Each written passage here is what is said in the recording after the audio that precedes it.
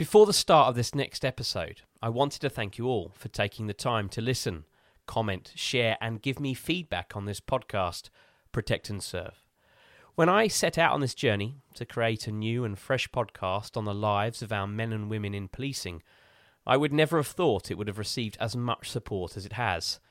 My goal now is to get more and more people to support the show, so I in turn can support two incredible organisations, PTSD 999 and Trojan Wellbeing, both supporting men and women of our emergency services who are affected by mental health from the challenges they face in their professional lives. So please, if you haven't already, like, follow and share the show so we can all help those that help us when we need it most. It means so much to me and it means so much to them. Thank you. My name is Oliver Lawrence. I spent over 12 years as a police officer serving in some of the harshest environments Australia has to offer. Now working as a senior investigator, security intelligence and crisis management expert in London, I've had the chance to meet and speak with some of the brave men and women of law enforcement who found themselves at the front line of the world's most infamous investigations and global incidents. From the underworld of bikie gangs and the mafia to terrorist attacks of unthinkable magnitude. In this series, I'll sit down with these brave men and women to hear their first-hand accounts of these events and how they got there. Welcome to Protect and Serve. This just in, you are looking at obviously a very disturbing live shot there. That is the World Trade Center. Killer Zelfadine Rezji has just entered the hotel grounds. He's looking for targets. The outcome in U.S. District Court today was not good for New Jersey boss Tony Provenzano. Just how seriously the police are taking claims of abuse at the hands of Jimmy Savile came into sharp focus. In the UK, police identifying the suspect who killed two people on London Bridge. Police say they are investigating a suspected connection with a radical Republican organization, the New IRA. Freedom itself was attacked this morning by a faceless coward, and freedom will be defended. The murder of Yvonne Fletcher, a Metropolitan Police officer, occurred on the 17th of April 1984. When she was fatally wounded by a shot fired from the Libyan embassy on St James's Square, London, by an unknown gunman. Yvonne and her colleagues had been deployed to monitor a demonstration against the Libyan leader Gaddafi. Her death resulted in an 11-day siege of the embassy, at the end of which those inside were expelled from the country and the United Kingdom severed diplomatic relations with Libya. In this incredible interview, we speak with the man who has devoted his entire retired life to bringing Yvonne's killers to justice. John Murray cradled his friend and colleague Yvonne Fletcher in his arms, whilst she slipped in and out of consciousness. He made one promise to her before she slipped away in his arms: to investigate who was responsible for this horrific crime against his friend and colleague. In this one-hour episode, we talk to John about his policing career, the tragic shooting of his friend Yvonne Fletcher, and the moment he came face to face with her killer in Libya some years later. John's career and his fight for justice for Yvonne is an incredible story, and it was an honour to sit down with him recently to hear it all firsthand. All this and more next on Protect and Serve. Okay, well, welcome to another episode of Protect and Serve. I'm incredibly honoured this morning to be speaking to a gentleman that his photo was taken many, many years ago, back in 1984, of a young female police officer who was tragically shot and killed in London whilst doing everything that we would expect of a police officer, protecting and serving the community of London. And that police officer was Yvonne Fletcher, who sadly died as a result of the injury she sustained in London. But the man in front of me, ready to tell us about his career, his friendship and involvement with Yvonne Fletcher, is John Murray. John, welcome to the podcast. Good evening. How are you? Great. Good evening. Thank you very much. Yeah, I'm doing well. John, listen, it's an absolute honour to have you on the podcast. And in all of my episodes, I like to start at the beginning of somebody's career. And my first question to you would be, why policing? Well, I mean, it's a long story, and it's quite simple. When I was at school, we used to have police officers come to the school, both the primary school and the secondary school, and they would advise us on various bits and pieces. It was mainly sort of road traffic sort of safety. But I was overawed by them. I mean, they certainly knew what they were doing, and they were able to help me. So I decided at a very early stage that is something I really wanted to do.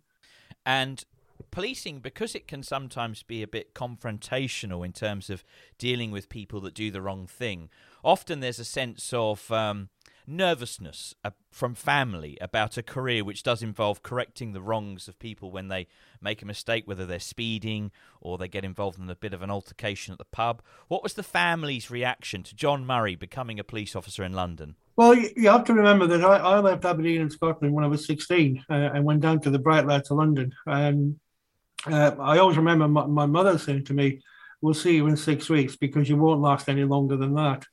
I lasted 30 odd years in the police, so I proved her wrong. But during my training, and I didn't know this until sometime afterwards, she actually wrote a letter to the commissioner of the police in London, asking him to look after me because she was very worried. Which is a bit unusual, but she did get a nice reply. And all these years later, I have seen the letter she's written, and I've also seen the reply. So they were a bit surprised. I don't think there's any doubt about that. They didn't think I'd lost, but in my heart of hearts, I knew I would because that's what I wanted to do. And out of interest, why the move to London? Was it just more of a busier lifestyle? Was Scotland just a bit too quiet? Well, at 16, I was in Aberdeen one Saturday morning, and there was a caravan parked up in one of the main streets, advertising police cadets for London. So I went in there and made a few inquiries, but I also applied for my local force as well, which was then the North East Constabulary, then Grampian Police, now Police Scotland.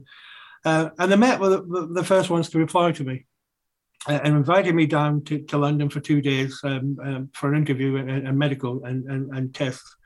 And of course, coming from Aberdeen to London was quite an experience. Walking around Piccadilly Circus, Leicester Square, the bright lights, I'd never seen anything like that before. And I'd made up my mind as soon as I got here, this was a place for me. Fortunately, I passed all the tests and I came down, a few weeks later. And I've never looked back. So January 1972, you joined the Metropolitan Police Cadets. And obviously you walked through the gates of Hendon back in 72. What was that experience like back then? Well, we were all youngsters. We were all 16-year-olds. I did my training with the kids from the Met, but there were also the guys there from Kent, Surrey, and the RUC. They were all also constabularies. It was then. We were all sort of away from home. We all stuck in. We all got on very well together. I made a lot of friends. I still have a lot of friends who have been cadets. And, it was probably one of the best times of my life because not only did we get fed and watered and looked after, but, we were reasonably fit and we learned a lot. And it was a great start to my police career. Well, that was going to be my next question, really. So there are days that you look back actually quite fondly? Oh, yes, yeah. I mean, I enjoyed it. As I say, it's the best thing I ever did. And when I went to training school at Hendon as a constable in 1974, I had the footing for it because I'd been to a police station, I'd worked in various departments as a cadet, so I had a rough idea what was going on and a very good idea what to expect once I'd finished my training. The office of constable is one that is still a very complex job in terms of the amount of legislation you need to know, policy and procedure, so that you execute the job very well when you graduate.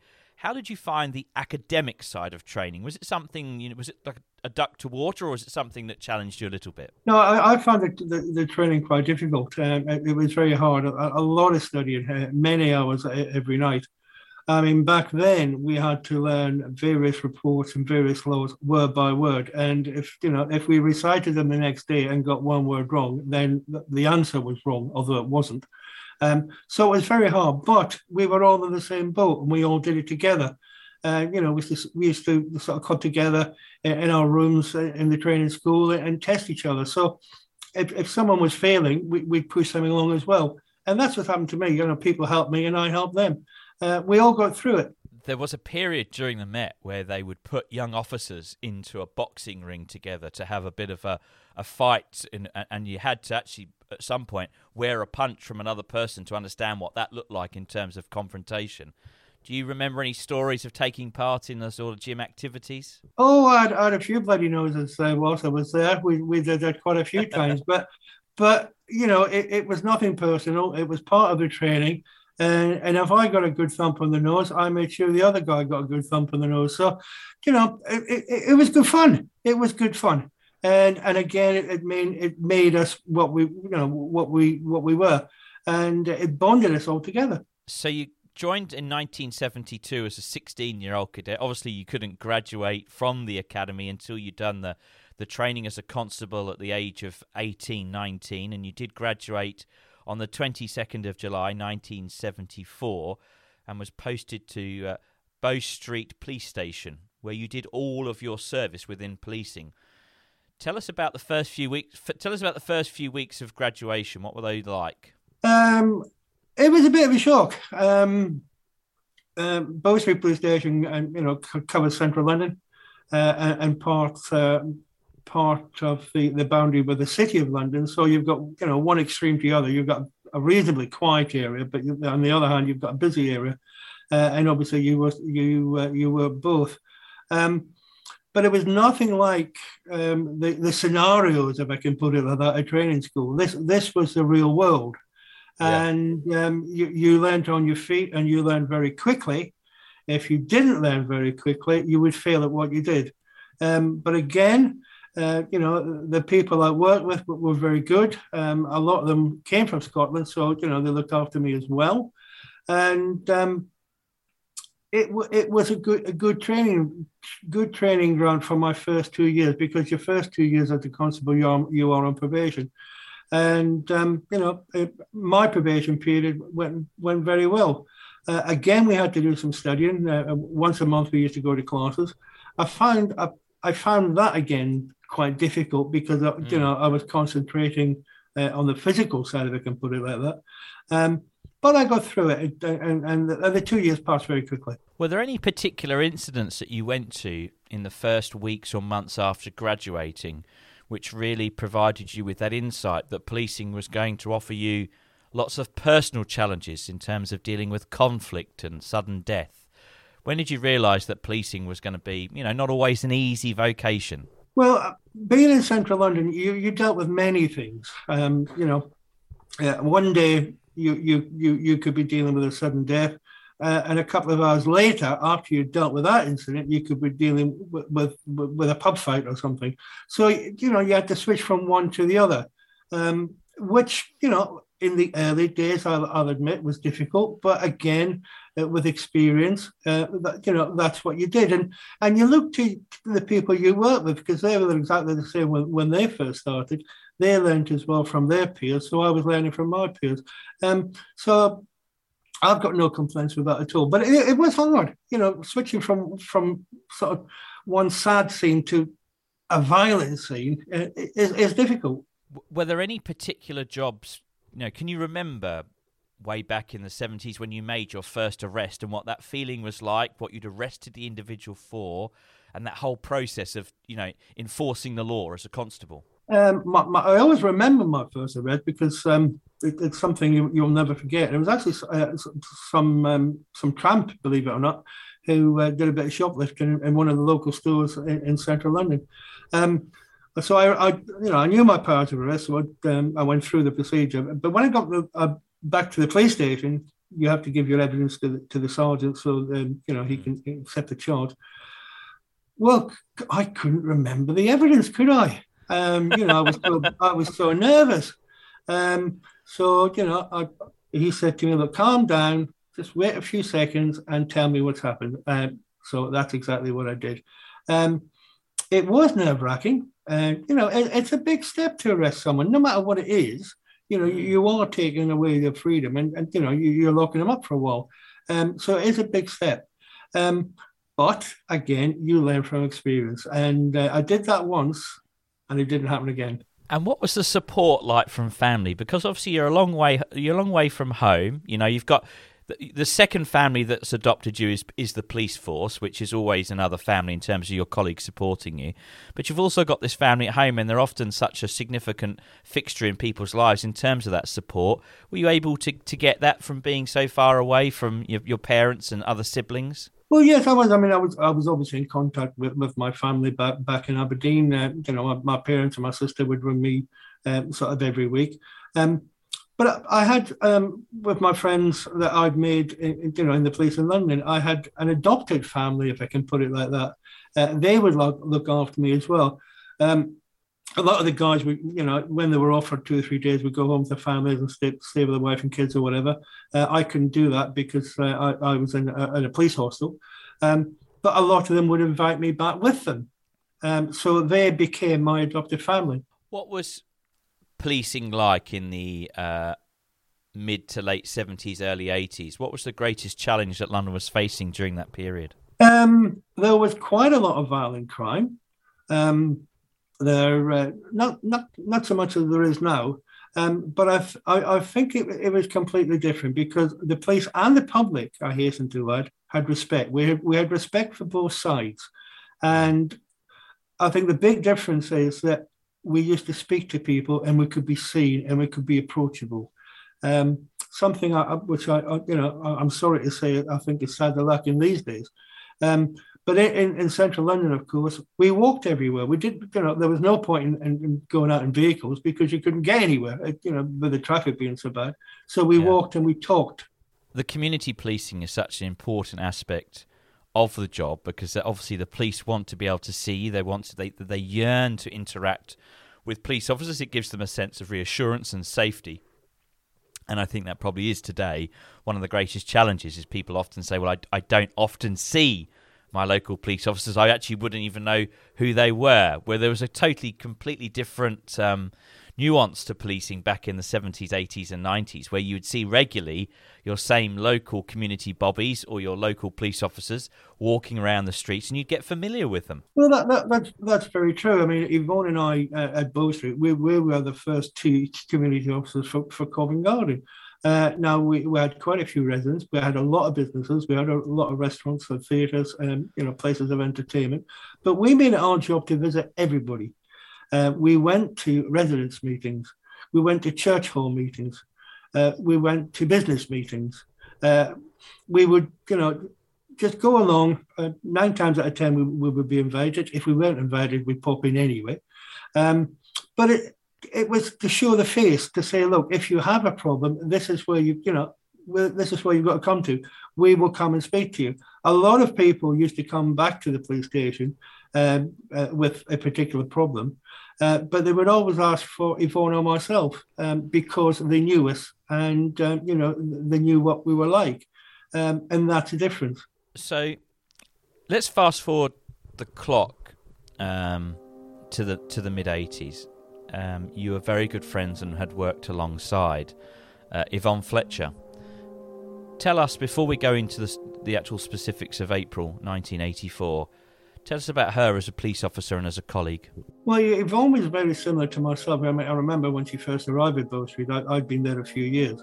But she came from a small village in Wiltshire, in Semley, which is very similar, to where I came from, just outside Aberdeen. So we had that in common. So she was away from her family, and I was the same. Recently, she was on a different shift to me, but I used to see her when we used to change shifts and we used to work together on the odd occasions.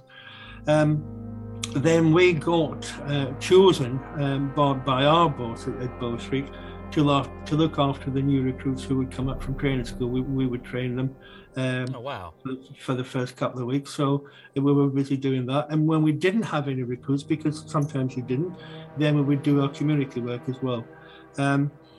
We worked very well together. We worked for a number of years together, and everybody knew us and loved us. And that's a great responsibility. You go from obviously learning about the tradecraft for a few years to actually then training the new recruits coming up, and obviously you and Yvonne were responsible for doing that from when they were coming through Bow Street. It must be a great sense of satisfaction to be able to train and look after new constables coming in and guide them through those early weeks of policing, because it can be quite intimidating. It can be, but you've got to have the confidence and the knowledge to do it. And I still see some of my colleagues, these days, and a lot of them say to me, thank you for what you did. You taught me everything I knew. I could say the same to the officers who looked after me. Although it was a slightly different system, it was still the same. So, if you gain knowledge, you've got to pass that on. If you gain experience, you've got to pass that on, because if you don't do that, then things will go badly wrong. Let's talk about April 1984, probably it was a moment in time that will change your life forever. You and Yvonne were stationed outside the Libyan People's Bureau in St James's Square, SW1, when Yvonne was fatally shot. Police are trying to identify some of these men. Pro-Gaddafi supporters gathered outside the Libyan embassy in London in 1984, countering a demonstration against the Libyan leader. Moments later, an unarmed police officer was shot. You were with her at the time. There is quite an iconic photo of you cradling her on the ground, giving her first aid and tending to her. Can you take us back step by step as to that particular day, the shift you were on, your duties, and what happened? Well, on that particular day, on the 17th of April 84, Yvonne and I were actually community working. We were supposed to be working 8 in the morning to 4 in the afternoon. And we had a couple of meetings arranged in the afternoon with some residents. When we went to the police station, as you do, you have a cup of tea or something first, and then we were approached by our duty sergeant to ask if we could cover 2 people who had been required at court. They were going to go to the demonstration, but they had to go to court, so could Yvonne and I cover for them? And he said, it's only going to be a couple of hours, then you'll be straight back. So, yeah, okay, fine. What you never used to do then was upset the duty sergeant for obvious reasons. So, yes, we did. We said, yeah, no problem at all. So we had a briefing by the sergeant who was going to be in charge of us at the People's Bureau, and we were going to be on traffic duty on the outer cordon, which was fine because the Libyan's People's Bureau in St James's Square is actually on another police station's area, Vine Street Police Station. So we were being sent down to help there. It's just going to be a local sort of demonstration. Yeah. So we left Bow Street and we went by police van to St James's Square, which is only 15 minutes away maximum, but the traffic was really bad and we got held up. So by the time we got there, the local lads from Vine Street, they had been put on the traffic points, blocking the streets, blocking the traffic, blocking pedestrians, and we had to be outside the front of the embassy, which is fine. No problem with that. We'd done hundreds of demonstrations. It was basically a daily occurrence, on the streets of London. So we were put outside the embassy. That was about 9 o'clock in the morning. The demonstration was due to start around about 10 o'clock. So we always get there early for obvious reasons. What was the atmosphere like, John? Very pleasant. It was a nice sunny day.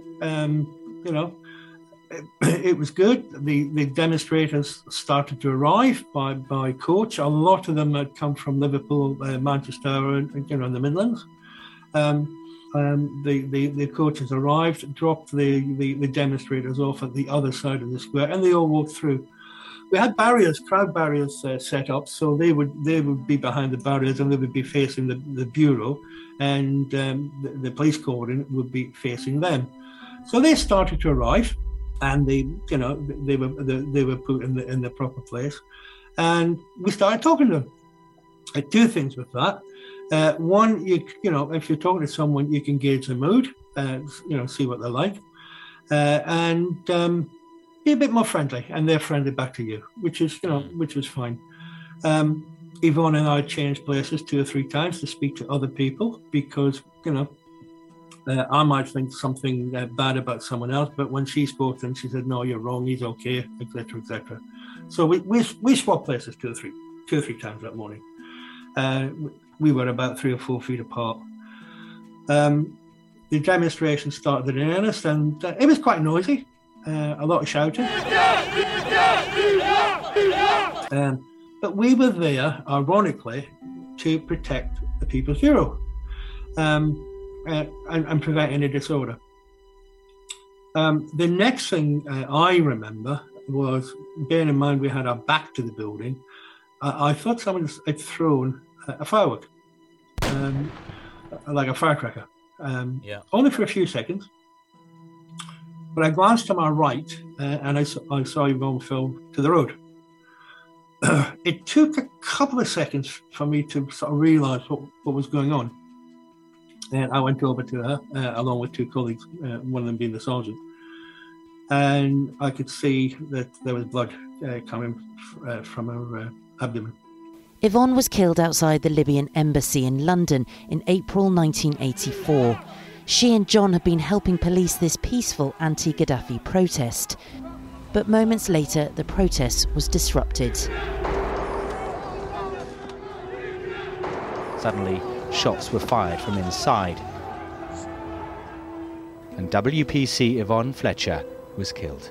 No one's been convicted of murder. The officials inside the embassy were allowed to leave under diplomatic immunity. The next thing I remember was it was quiet. Everything, we're in the middle of London, we're in St James's Square, and everything went quiet. And it was then that we all realised that shots had been fired and she'd been hit, and everybody scattered. Wow. But 4 of us, I think it was, or 3 of us were with Yvonne, and we stayed there for a couple of minutes, but it seemed like hours.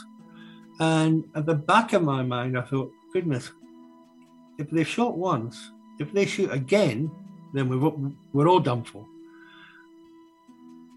Fortunately, that didn't happen.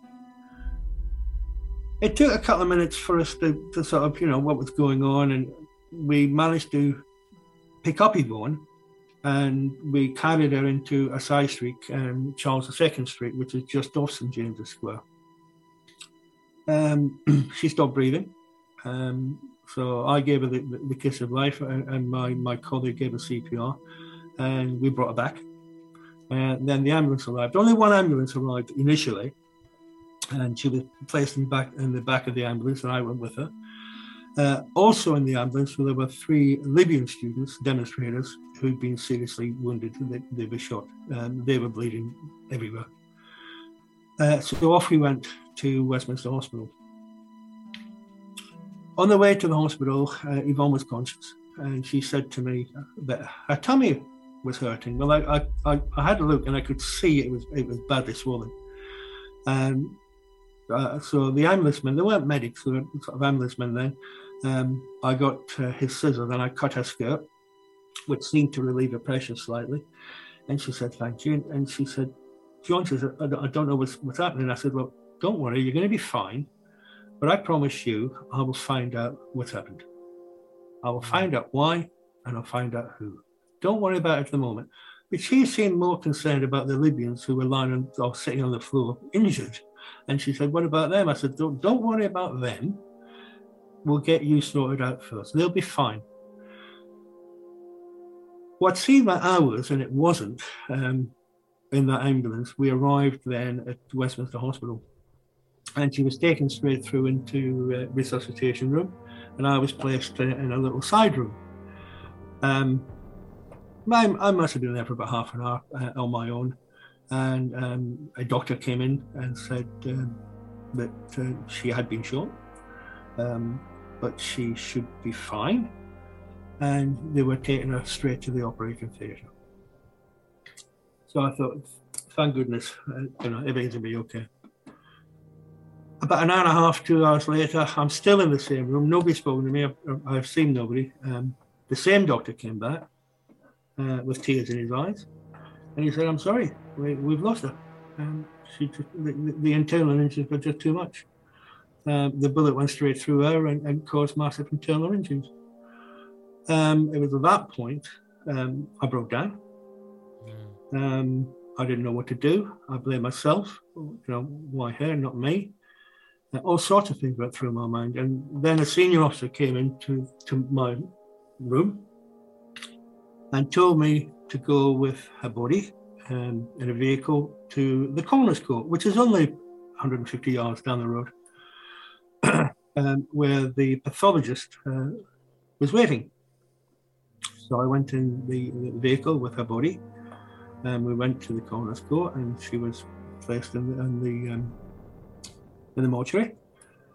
And I was instructed to stand and watch the postmortem, which is something that I'll never forget. The longest couple of hours of my life, but I did it. And afterwards, a police car arrived and I was taken back to Bow Street Police Station, which was pandemonium because some of the Libyan people who had been shot had been taken there. They were in the canteen area. They were giving statements. There was people everywhere. There was officers everywhere. So I went and saw the duty inspector and said, look, what do you want me to do? He said, well, look, there's nothing you can do here. You might as well go home. So I said, okay, thanks very much. I said, can you get me a car to give me a lift home? Oh, no, he said, I can't do that. We can't spare anybody. So you'll have to get your own way home to the tube. So I hopped on the tube. I went downstairs, put my jacket on and got the tube home. And I always remember I was sitting on the tube and there were two American young girls who were just standing up near me. And I could hear them talking, and they said, have you heard that a policewoman's been shot and killed in London? And I didn't say anything. I looked at them and I thought, if only you knew. If only you knew. And then that was it. I went home, saw my wife, who was 6 months pregnant at the time. So that was pretty rough. The next day, my chief superintendent came to see me, told me to have that day off. And the next day, I was back at work. And that, in a nutshell, and very, very quickly, without going into a lot of detail, is what happened that day.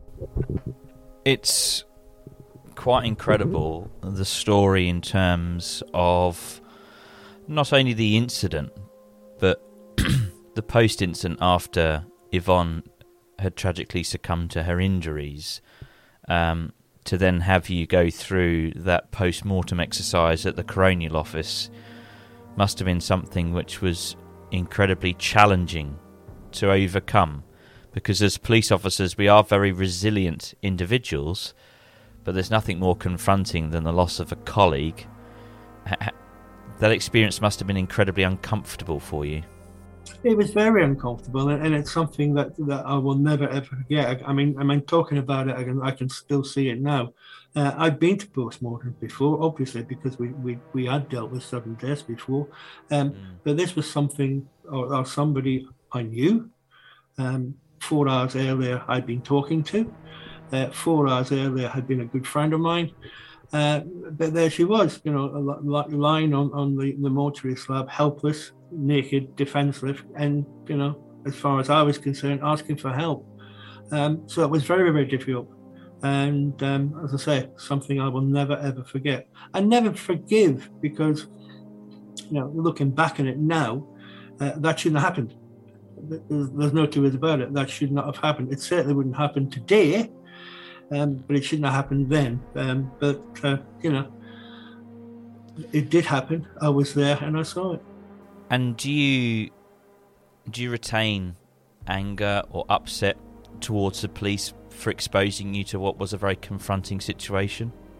I do, and I still do, because the shooting incident itself is very traumatic, but to go through that afterwards, I think was probably the worst part of the whole ordeal.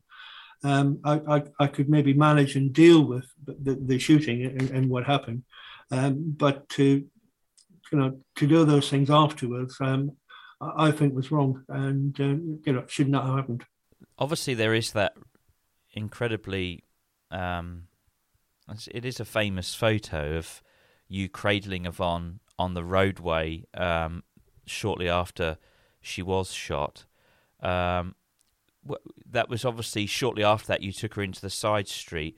What was going on around you in terms of, was there shock by onlookers as to what was happening? Were people fleeing for their lives? What was the atmosphere of the crowd like following that gunshot? Well, people were screaming because apart from Yvonne being shot, there were 13 other Libyans shot. You've got to remember about them. Some of them quite badly wounded, so that they were screaming in pain. We saw officers carrying people away from the scene. The most important thing, I think, was to get everybody away from that building. Although it took us a little bit longer to do it, but get those people away first, because if they do open fire again, there would have been no survivors at all. The words that Yvonne whispered to you quietly while she was in the back of the ambulance, with her concern for the safety and the well-being of the others in the ambulance, I think really does go to the core of her character of empathy and passion and putting others before herself, duty and public service. Just some of the words that come to mind. Is that what you fondly remember of her, is always putting others before herself? Well, she always did. I mean, any incident she would deal with, she would think of other people, and she would do anything at all to help anybody, as I would. That's the way we were. That's the way we've been trained. But she was always, always looking after people more so than herself. She was always like that. So, what was the ceremonial part of Yvonne's funeral? Did you play a part in that part of the celebration of her life in policing? Yes, I carried her coffin at Salisbury Cathedral, which was a great honour and a real privilege to do that. We went down to Salisbury Cathedral privately. In a private bus, the coffin party.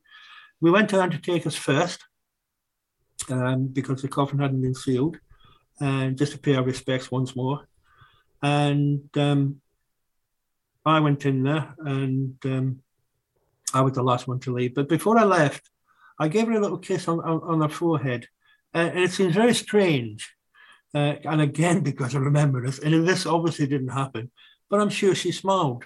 I know that didn't happen, but that's what's in my mind. She made a little smile. Anyway, after that, the coffin was sealed, and off we went. And when I was carrying her coffin in the cathedral, and it's a long way from the cathedral front door to the altar. But when I was walking down there with her, I was talking to her, although she was still there. Telling her, remember when I said, I will find out who did it, don't you worry, etc., etc.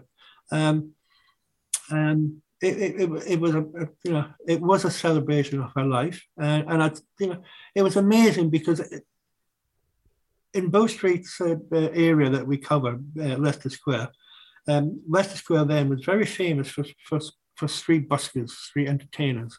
You really couldn't find them anywhere else, although they're all over the place now. And I always remember that as we were walking into the church, 5 or 6 of those people were there.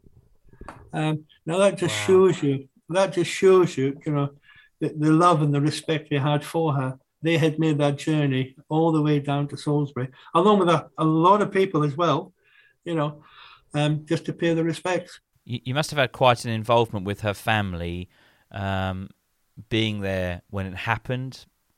Obviously, hearing her last words, are those the sort of questions that family had of you? What did she say? How was she? What was that kind of interaction like? It must have been very, very hard. Yeah, it was difficult because I was the last person to see her alive and the last person she spoke to. And yes, you're quite right. Those are the questions that mum and dad asked me. I remember years later that, when I started looking at the whole incident myself, I said to mum and dad that one day, I don't know when it will be, but one day I will come back and say to you, we've done it. Unfortunately, mum and dad passed away a few years ago. So even though I've got where I am, I've never been able to do that. And that's one of the biggest regrets that I've had, that I've never been able to say now to mum and dad, look, we did it. Well, let's talk about that investigation. That investigation was obviously quite a complex one, quite a large inquiry. Can you recall how that investigation went? You obviously would have provided a statement and the outcome of it. Yeah, I did a statement at the time, and so many other people did as well. But one of the things that annoyed most of us who were there was that the police didn't go into the embassy or the People's Bureau to get the murderer. The excuse given by the UK government at the time was it was diplomatic immunity. Nobody in that building had diplomatic immunity. In fact, it wasn't an embassy, it was the People's Bureau. Colonel Gaddafi, a few months earlier, had decreed that his embassies would no longer be embassies, there would no longer be diplomats, there would be People's Bureau run by his students. So nobody in that building had diplomatic immunity. Although, as I say, that was the main reason why it wasn't stormed at the time. But I didn't know that until some years afterwards. So following that incident, you obviously had a career which went some time until 1996 was the period when you left the police. You were medically retired. Between 1984 and 1996, what was your policing career like? Was it a struggle after that, or were you able to continue with some level of normality? No, I was able to continue and enjoy what I did. I mean, I was lucky because I stayed at Bow Street for all my service, so I knew everybody there and everybody knew me. Everybody knew what I'd been through. So in some respects, I was looked after.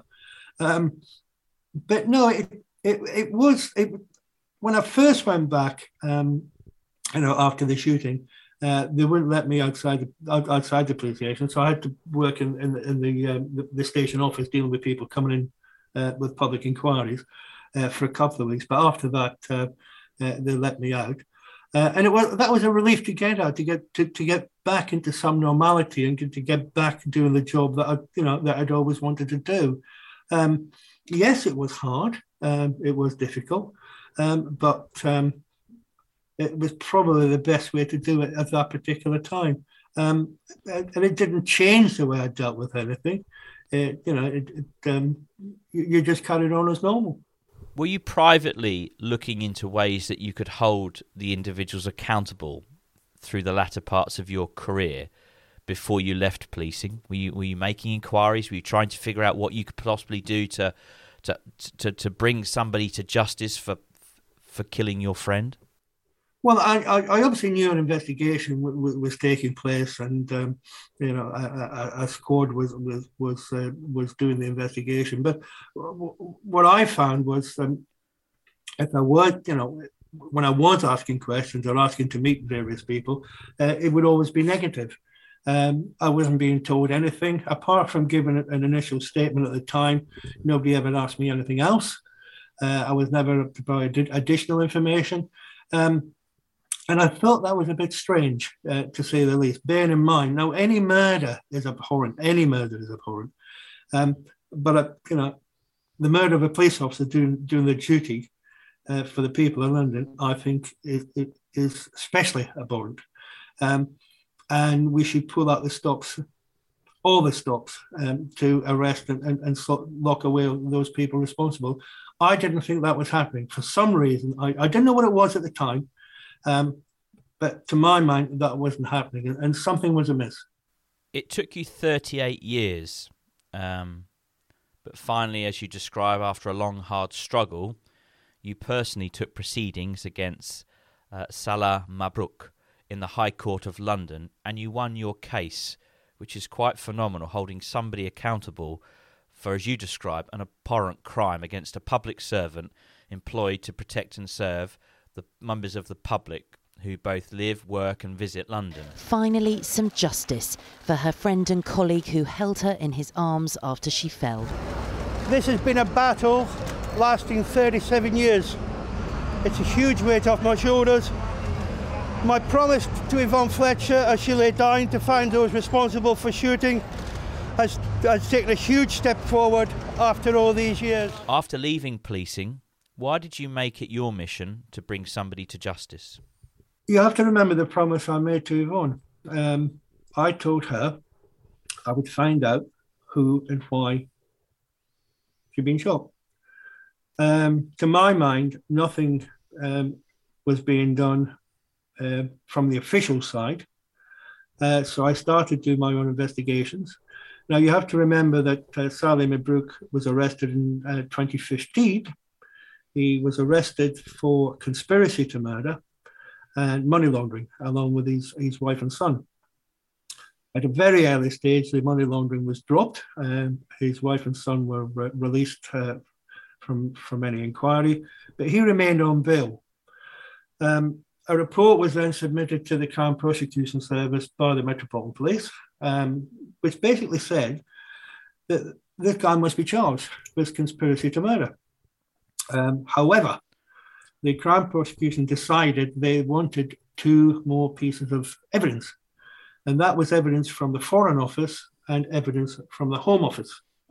And the CPS said, unless they got that evidence in evidential form, they could not bring charges.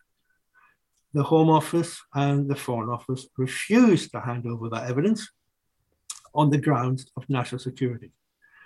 So without that vital evidence, he was released and never charged. Now, as I say, I'd done my own inquiries. I had a lot of evidence myself. I didn't know what the police had at that particular time, but I was convinced that he was the right man. So my only option then was to get that information, to get that evidence out into the public domain. I would have to sue him in the High Court in London.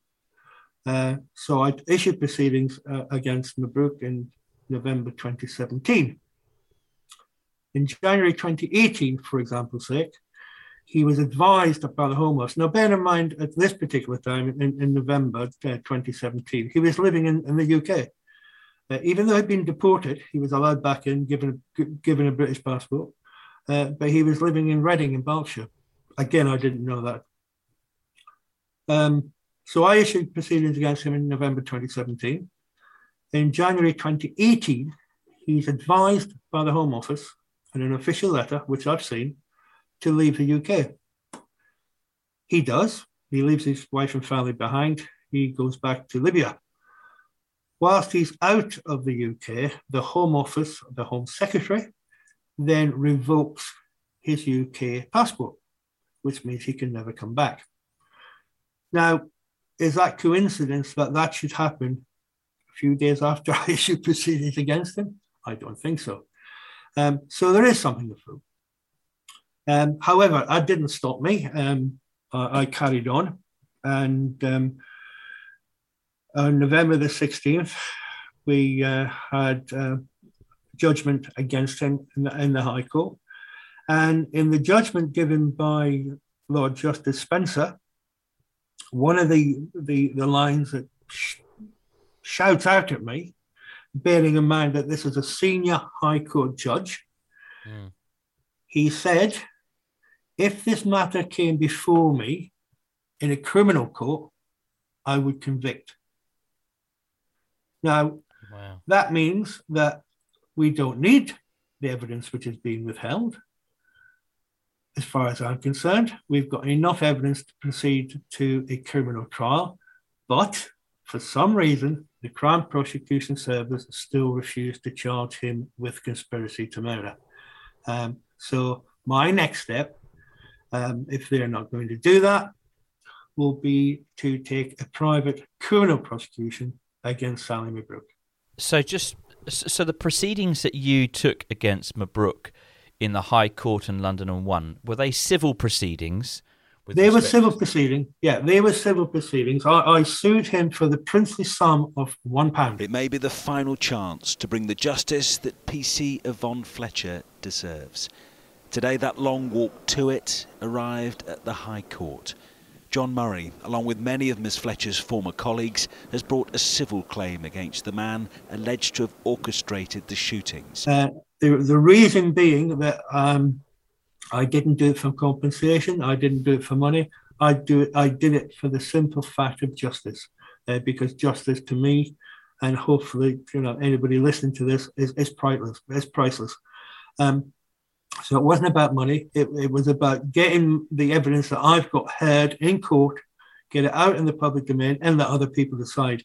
And if it can convince a High Court judge of Mabrouk's guilt, then I'm sure we will be in the same position when we go to the criminal court, because what I want is a criminal conviction against Sally Mabrouk, and see what happens from there.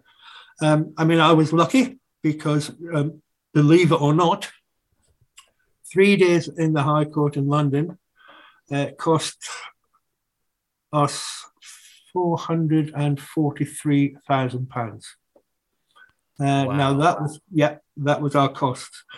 Now I put all my life savings into that, but I was lucky because even with that I came nowhere near it, and I did get some additional funding from the Police Federation, the police union here in the UK, and I got a lot of donations from serving officers and from former officers from all over the world. Without their help, I could not have done what we did. It's quite incredible to hear that you spent your entire life savings on bringing to justice an individual that is suspected and, in your mind, reasonably believed to be involved in the murder of your friend and colleague, Yvonne Fletcher. What was the evidence that you had to show that this gentleman was involved in this horrific crime? Well, there's all sorts of evidence. We managed to get, prior to the hearing, we got a court order, a High Court order, which meant that the police had to hand over the evidence that they had, and that really corroborated what we had. Because you have to bear in mind that I'd been to Libya about 7 times now in the run-up to my High Court case. I went over there alone and I made inquiries myself, and I met various people over there. In fact, I was getting more help from the Libyan people than I was getting from the UK government, because every time I wrote to a Prime Minister or tried to speak to a Prime Minister or a Home Secretary or a Foreign Secretary, I would always get a blank. I would get no response at all. So those people were helping me, and it really corroborated what I had. If I wasn't confident in the evidence that I had obtained, then I wouldn't have gone to the High Court. But I had a good legal team behind me, very expensive legal team, but worth every penny. And we got a historic result, and it was a result which I think a lot of people didn't think we would get, but we did it.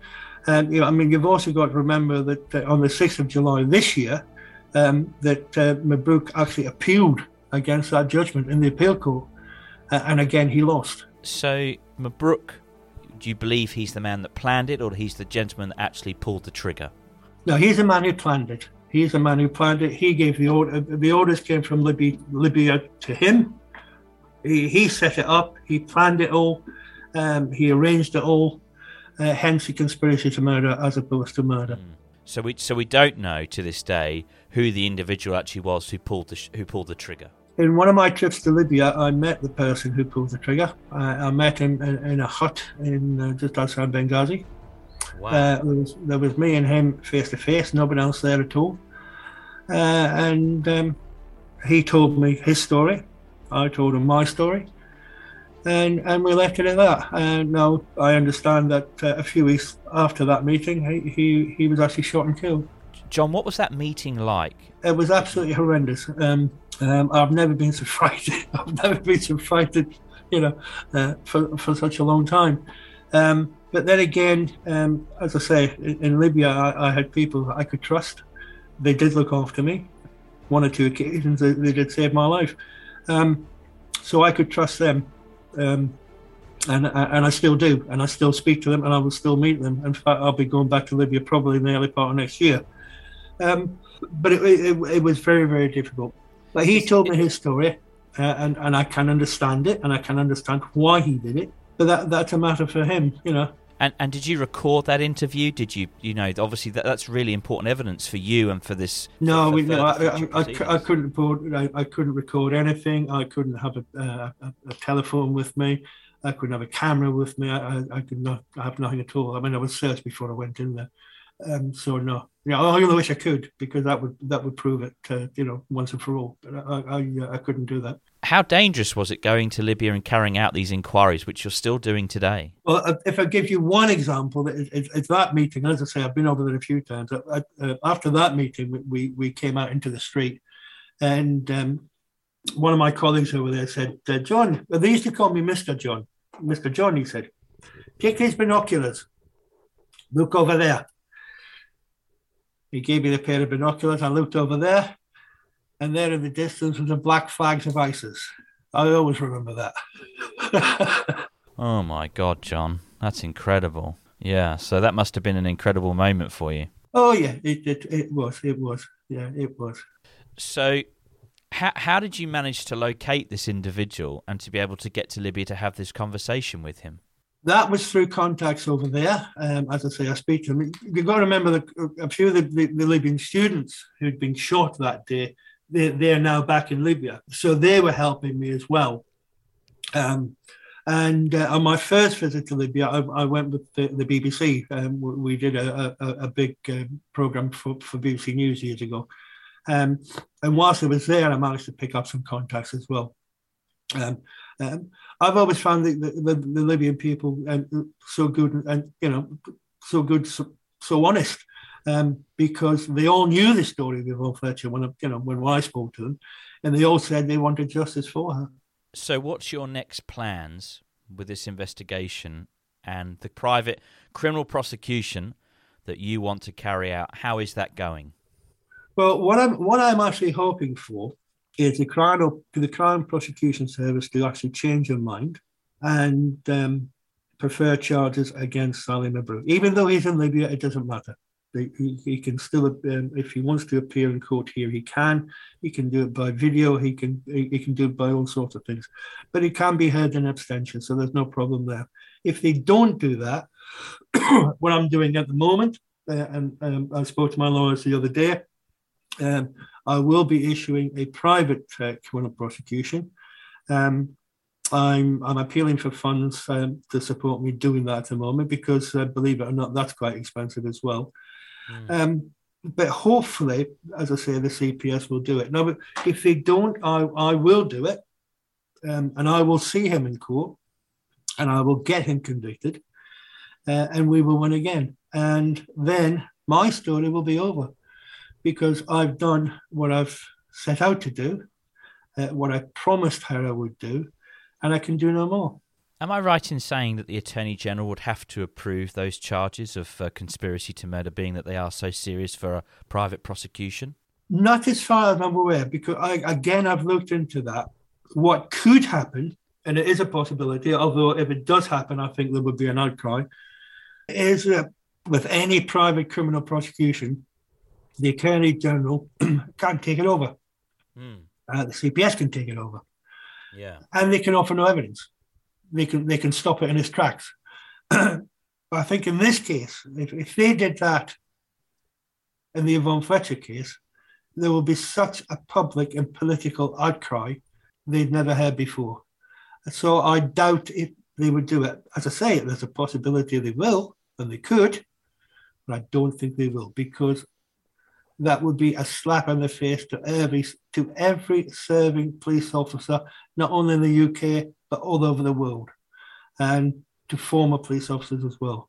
So I doubt if they would do it. Are you still in contact with Yvonne's family? I know you said her mother and father have sadly passed away, but I assume she's got family members who you communicate with in terms of what you've achieved.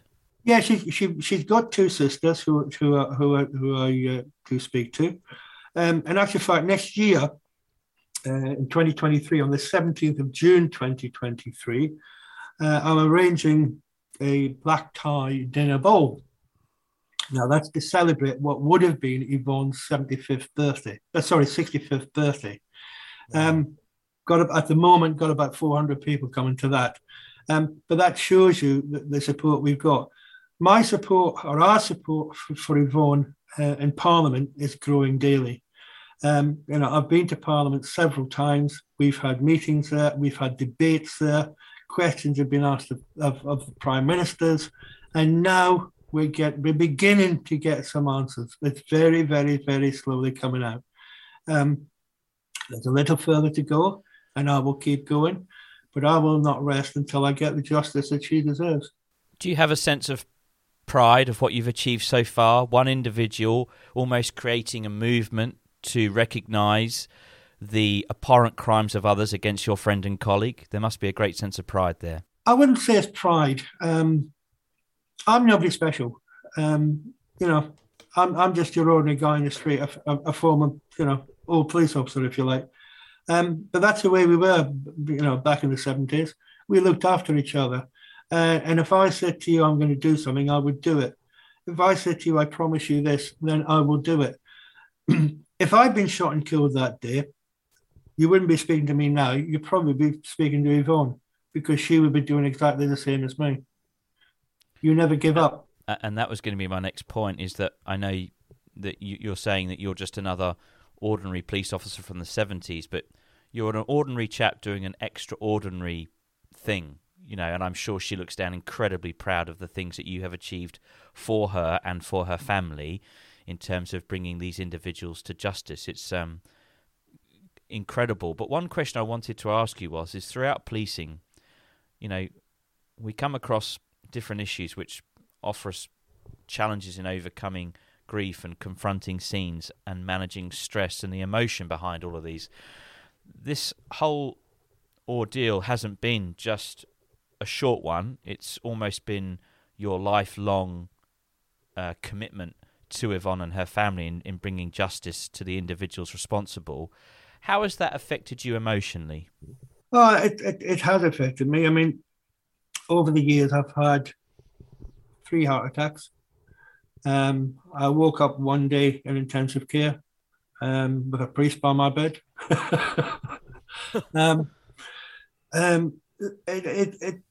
It has affected me quite a lot. It probably affected, I'm divorced now, but I've got 2 daughters. It probably affected them as well, because I put a lot into this. And I probably, whilst they were growing up, I probably ignored the things that I should have dealt with them because of what I've been doing. But I wouldn't change a thing. They're immensely proud of what I've done. They support me 100%. And as I said, to my daughters, I'm not doing this for myself. I'm not really doing it for Yvonne. I'm doing it for all the men, boys, girls, women out there who are doing the job today, because I think it's important for them to know if something happens to them, and God forbid it does, but if something happens to them and the authorities don't take any action, that someone somewhere will do it for them. And I think that's most important. You mentioned a short little while ago that after speaking to the individual that had admitted to you that he was the chap that pulled the trigger on that fateful day in 1984, that he lost his life shortly after that conversation. I'm going to assume, but I'll have you confirm this, do you feel that your conversation and his passing are connected? And my second question to that is, do you fear for your own safety dealing with this matter? In answer to your first question, I don't think there's any doubt about that. I think you're right there. And yes, I have felt for my own safety on several occasions. There's a few things happened to me in the past, which I won't go into. But I'm big enough and old enough to deal with those things. And it would be rather ironic, I think, if something happened to me, because that would prove my point and my campaign and my case. What's the support? You said your daughters are incredibly proud of what you've achieved. Have you been able to talk about your feelings and thoughts about this with your close family and friends and tell them kind of what you're going and kind of share that emotional burden that we were just talking about? I do. I mean, I do tell them most of the things that I am doing and what I intend to do. With social media these days, all their friends are watching on social media and reading what I do anyway. So they're all aware of it. They're proud. I wouldn't do anything, that would put them in danger or, without their approval. And I assume that every year on the anniversary of Yvonne's passing, do you visit the placard which is in place for where the incident occurred? Do you visit her gravesite? How do you celebrate Yvonne's life every year going forward? Well, on the 17th of April every year, I arrange a memorial service. It's normally attended between 300 and 400 people. We have a service in St James's Square at the Memorial Stone. We lay wreaths and flowers. There's a few speeches, all sorts of things. We all get together, and we're all united in the same thing, and that's to get justice for her. We do that every year. We will continue to do that every year, just to make sure that Yvonne will never be forgotten, and she shouldn't be. Well, John, the last hour of conversation about your career, and which has been one which is quite incredible in terms of what you've had to deal with and the challenges of the fallout from that tragic day in April 1984. But more importantly, everything you've done after leaving policing to get justice for Yvonne is quite incredible.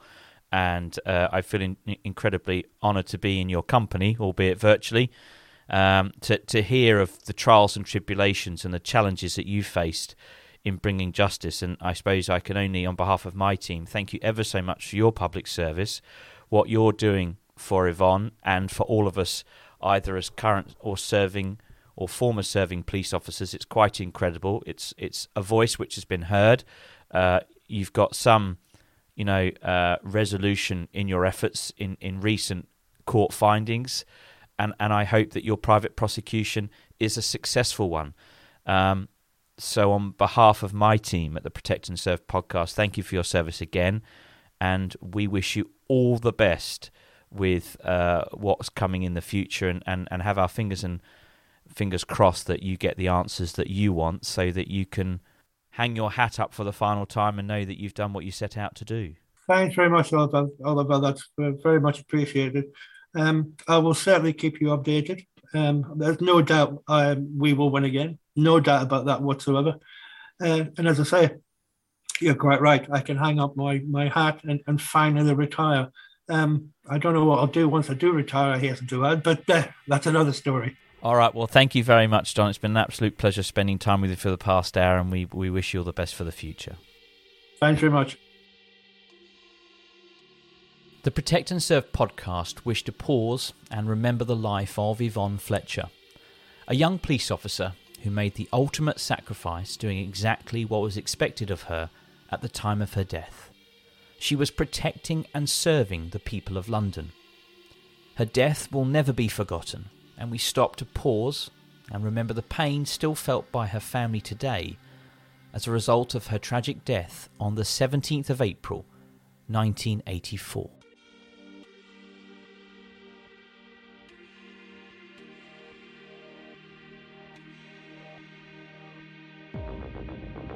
Protect and Serve is a Mash Pumpkin production, hosted by Oliver Lawrence, research and questions by Oliver Lawrence and Robert Winstanley, produced, edited and sound designed by Jack Lawrence.